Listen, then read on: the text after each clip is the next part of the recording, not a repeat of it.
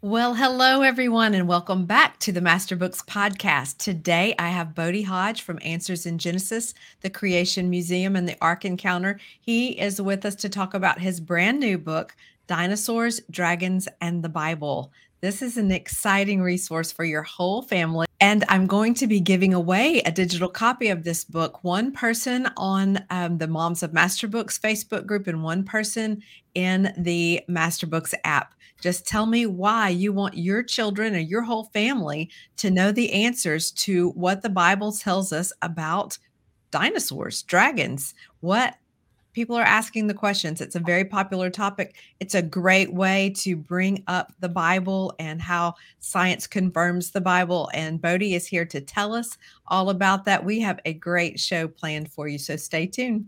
Welcome to the Master Books podcast, where we bring you conversations that will strengthen your biblical worldview and the faith of your family. I'm Jennifer White, publicist at Master Books, a division of New Leaf Publishing Group. As host of this show, I'll be opening the doors to the Master Books family library of books, authors, and curriculum.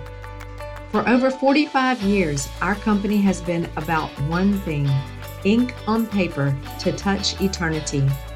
In a world increasingly at war with God, we are publishing to partner with you to disciple your family, the church, and the nations. All right. Well, Bodie, welcome back to the show. How are you today? I'm doing all right. It's great to be back on. Great to have you. And we're so excited about your books, Dinosaurs, Dragons, and the Bible. Tell us a little bit about why you wrote this book and why you want people to read it. Well, working at the Ministry of Answers in Genesis, we like to answer questions. And a lot of the questions that we deal with are right there in Genesis chapters 1 through 11. And, when we talk about created animals, on day 6 or day 5, guess what? We always get questions on dinosaurs. Yeah. And of course, out in the world, the secular world loves dinosaurs. They use them as an icon for evolution.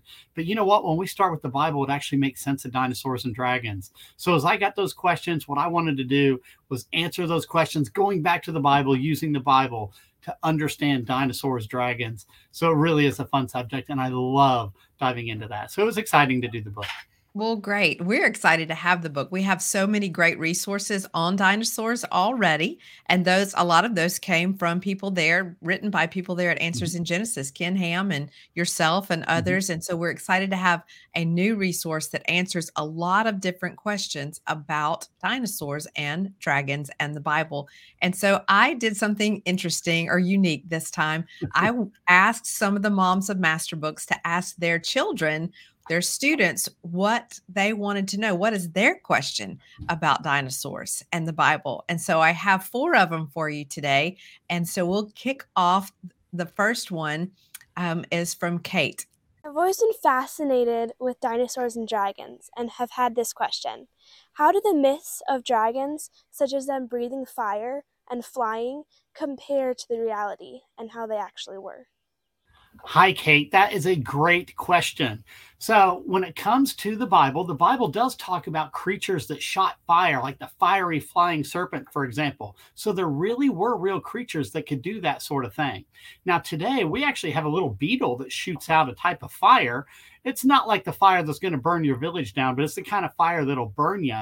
And it shoots it out of its hind end. It's called a bombardier beetle or a bombardier beetle. People say it different ways.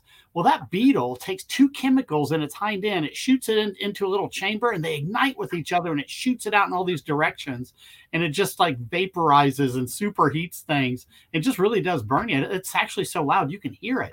So It's interesting thinking that, if God can do that with a bug, well, you know what? It's not a problem for it to do it with something like these fiery flying serpents, or even Leviathan, which is mentioned in Scripture. It also breathed fire, and it's mentioned in Job 41. So, yeah, that's not a problem for an all-powerful God to do that. Now, has some of that been embellished over the years, with some of these dragon tales? That's where we have to be discerning, because, some accounts in history are definitely talking about real creatures. But then you get some people that embellish it and turn it into stories. Like nowadays, we have all sorts of stories about dragons. You see it on different movies and TVs. Lord of the Rings has dragons and things like that. So we always have to just be careful. What is fiction and what was real? And the key is, though, always go back and compare it to the Bible. If it can happen in the Bible, then there is a good possibility for it. Right. And I'm so thankful that you have done the study of what it says in the Bible, and you can help us put those answers together so that we don't just believe the myths. We do have the biblical foundation for dinosaurs and dragons. Great question, Yeah, Kate. good. All right. So next we have Jocelyn. Jocelyn is 11, and her question is, during the Ice Age, how did only dinosaurs become extinct, but other animals did not? Ooh, that's a good question, Jocelyn. I'm glad you asked that one. Now, the Ice Age affected certain parts of the world, but not all of the world. Now, the rest of the world was affected in other ways. Sometimes they could have droughts and, experience deserts growing in their area because of the lack of water, because the water in some of the other areas was made into glaciers and put on land, like places like, Canada or the northern parts of Europe. About a third of the earth would have been covered with ice at the peak of the ice age, somewhere in there. And what happens during an ice age, though, you take a lot of water out of the ocean and you put it on land. So your ocean level actually drops a little bit too. That opens up land bridges so animals can go to different parts of the world after the flood. So there is a connection between all that too. Now, here's the thing. Reptiles, like dinosaurs, we really believe that they were largely reptilian creatures. We've seen their skin imprints. They were scaly, or technically they had scutes, which are like a type of scale. But they would have been lizard-like, essentially. Now, lizards, reptiles, they don't like the cold. So it makes sense why their numbers were diminished in those parts of the world. Now, some of these creatures might have been able to survive some of those harsh winters and some of the time during the Ice Age, but a lot of them, their numbers probably went down. And the number for mammals thrived because the mammals with hair, they could survive in that real easy.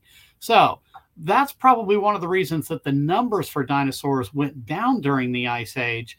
But there are other factors that caused dinosaurs to ultimately go extinct. But, during the Ice Age, there were a lot of animals that couldn't survive in those areas, too. It wasn't just the dinosaurs. We sometimes think that, but there are other creatures that had to move away or get out of there. They were going to die off in those cold areas, too. So that's a good question. So I'm glad you asked that. I actually talk about that in the book. So there is a chapter that talks about the Ice Age and, how that affected dinosaurs. So hopefully you can dive into that chapter. Absolutely. And I love that at masterbooks.com, when you go look up this book, you can see the table of contents easily on the product page, as well as clicking on the link that shows you like a free look inside, a PDF that you can download and read and see the table of contents too. So you can find out what questions are being answered in this resource. Mm-hmm. So now we have Caleb, age 10. Hi, my name is Caleb. I am 10 years old. I have a question. Did Noah really put dinosaurs on the ark? How did he get those big things on there? I love that question. I work at the Ark Encounter and the Creation Museum, and guess what? We have dinosaurs on the ark. So yes, dinosaurs were on the ark. And if you haven't had a chance to visit the Ark Encounter, it's amazing. It shows you how big Noah's Ark is. In fact, I got a little model of Noah's Ark here. I'll make it look really big so that you understand how big Noah's Ark really was. But of course, this is a little model, but Noah's Ark was huge. It was over 500 feet long using the long cubit. So, it was a huge vessel. Now, here's another thing you need to think about dinosaurs. Yes, they were on board Noah's Ark. The Lord brought 2 of each kind of animal. There were 7 of the clean that went on board. So that just gives us a taste. They were on there. But here's the thing, too. Why would Noah take the great, big, huge dinosaurs on board the ark? It makes more sense that the Lord brought the smaller ones, the juveniles. Less food, less space, less waste. They could handle that a lot better on board the ark. There's no reason to take a gigantic dinosaur and try to put him on the ark when you could take the small ones and they would fit easily. In fact, we had worked with our ark researchers to see, we tried to maximize the number of animals on board the ark, still taking the juveniles, the cages, and there was plenty of space on board the ark to hold these animals. Just to give you an idea, the average size of all the dinosaurs, because some are big, but some are also very small. And in those cases, if you average them out, they're about the average size of a bison or an American buffalo, just to give you an idea. So yeah, there would have been plenty of space if you take the juveniles on board the ark. But that is a neat question. Hopefully, if you get a chance, you can go to the Ark Encounter and walk through and see and spot some of the different dinosaurs that we actually have in there. But no, it's a really good question. I'm glad you asked that. Absolutely. Great question, Caleb. And now we have Eamon, fourth grader. I've seen in books and movies that people are afraid of dinosaurs, so I'm wondering if that was actually true in Bible times. That's a really good question. Now, let's think about it, because in Bible times, there were different things that had happened at different times. For example, when Adam and Eve were first created, the world was perfect. Deuteronomy 32:4 says, every work of God is perfect. That's what we expected from God, was a perfect creation. And at the end of the creation week, God declared everything very good. It really was perfect. In fact, mankind was a vegetarian. All the animals were vegetarian. So even when you see a little, they're not chasing after you to eat anything. They really were perfect. You see a T-Rex here, he's not going to come after you. Now, we see movies all the time where these things are chasing people, whether it's Jurassic Park or Journey to the Center of the Earth. There's all sorts of shows that have dinosaurs chasing people around. But originally, it wasn't like that. These animals were originally vegetarian. In fact, man was given dominion over these animals. Now, let's think a little bit later in Bible times, when Adam and Eve sinned against God. God cursed the ground. He cursed the animals. He sentenced man to die. Thorns and thistles came forth. In fact, I got some thorns and thistles here. And those just look scary. Look at the size of some of those. I got some cockleburrs in there. Those are some of the aspects of the curse that came about as a result of man's sin. So the world changed. Some of the dinosaurs probably did start to eat meat at that point. Some of them, it could have been later. It could have been more gradual. We simply don't know. By the time of the flood, when we see all those rock layers that have dinosaurs in them, some of them had eaten other things. For example, a T-Rex had eaten another little juvenile T-Rex and eaten a little duck-billed dinosaur, and we see its stomach contents in there fossilized. So at some point, they did start to eat meat. It was after sin, and that's a snapshot during the flood. Now, something else is interesting. The Bible talks about the fear of man being put in the animals after the flood. So I want you to think about that. God brought these animals to Noah. They came on board the ark, okay? But the fear of man was not in the animals at that point. That's what a lot of people, a lot of commentators, people who talk about the Bible, think of pastors and stuff. A lot of them thought, well, that's when the animal aggressions began between man and the animals, after the flood, when God said that he put the fear of man in the animals. So that might be more when the aggressions were. So, yeah, we can have those different issues. A lot of the dragon accounts that we have throughout history, there was a conflict between man and these dinosaur-like creatures. And a lot of times the dragon ended up getting killed. So, yeah, they were oftentimes seen as quite vicious creatures. Not all of them, of course. And I think there's a good reason why Satan is sometimes compared to a dragon, like in the book of Revelation, because, well, dragons could be pretty vicious, and so could Satan. So I think there's a relationship there. But that is a really neat question. Originally, they probably weren't chasing you down. After sin, we see the adjustment and the change. But I would probably be a little nervous around dinosaurs if there was one in my backyard. Absolutely. Well, those are great questions and great answers. I love these are smart questions. Kids these are students brilliant, have. aren't they? They really are. Yeah, I'm impressed, guys. Yeah. So, Bodie, now that we've answered some of the questions, we do really encourage everybody to check out the table of contents, see what their family will learn from this book. But I'd love for you to talk to us a little bit about why it's so important for Christian families to have answers to these questions. Like, what does it matter what we know about dinosaurs in the Bible when it comes to defending our faith, when it comes to holding on to our faith, and then also being able to win the lost to Christ? Well, yeah, that's a great a great subject to talk about. We need to know what God says. God is the ultimate authority on every subject. And when you know the Bible, then that's how you can counter the false beliefs that are out there in our culture. I once heard that people who are looking at a counterfeit bill and studying those, what they do is they actually study the correct bill. They study a $100 bill or a $50 bill. They know it so well so that when they see a counterfeit, they can spot what's different. And we're the same way. As Christians, we want to know what the Bible says. From Genesis to Revelation, we want to know what it says, know what it teaches, so that when we see a false worldview, we can spot it. Now, in our culture, we see a lot of things like secularism. It's a secular humanism. It's a religion that's out there, and a lot of kids have been influenced by it. If you've heard of Big Bang, millions of years of evolution, those are subsets of this secular religion. And a lot of kids have been duped into it because kids love dinosaurs. I love dinosaurs, but you know what? We've been taught the secular view of dinosaurs.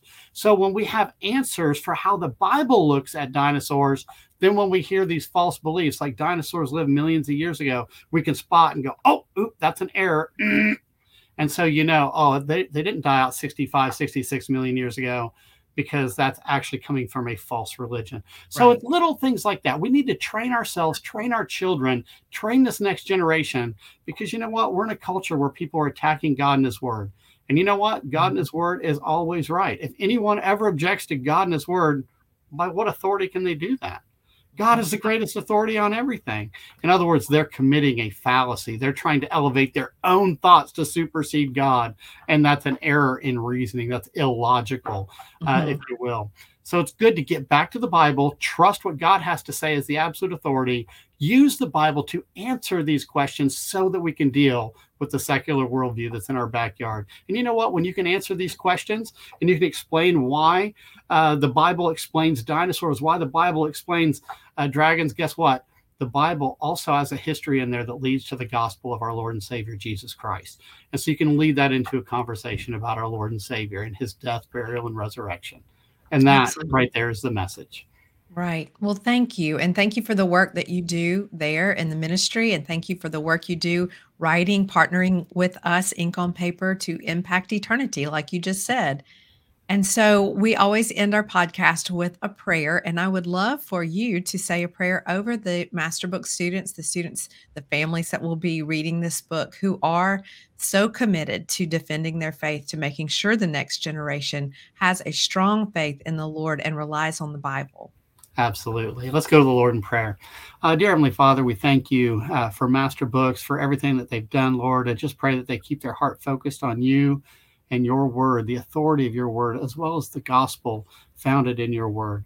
Lord, I just pray that you watch over all these moms, watch over the kids. Lord, bless them, strengthen them, help them grow in wisdom to be able to discern what's going on in our culture and how to counter that, how to stand on the authority of your word in every area, not just dinosaurs. Lord, I also want to pray for the Ministry of Answers in Genesis and the Ark Encounter and the Creation Museum. Lord, we just pray that this outreach can continue to reach people one at a time if it has to be. But Lord, we hope that you receive the honor and the glory and the praise in all this. We pray this in Jesus' name. Amen. Amen. Let it be so. Well, friends, thank you for joining the podcast. We will have links to the book, Dinosaurs, Dragons, and the Bible by Bodie Hodge in the show notes, as well as a link to the Look Inside so you can see what all your family will learn from this book. The digital copy is ready. The print copy will be out soon, and we know that it'll be a fun way to add to your family's devotions, your family's just read aloud time, or even your morning baskets. Wherever you love to study science and be with your children to learn more about the Lord and more about his beautiful creation, this book will be a great addition. So thank you, Bodie, for joining me today. All right. God bless you and keep up the great work. All right. You too. Bye-bye. Bye. Hey, thanks for joining the Master Books podcast. This was fun, and we are really glad you were with us. We invite you to check out masterbooks.com. We have a big library of books that will feed the faith of your family. And hey, subscribe to our channel so you won't miss an episode. We'll see you next time.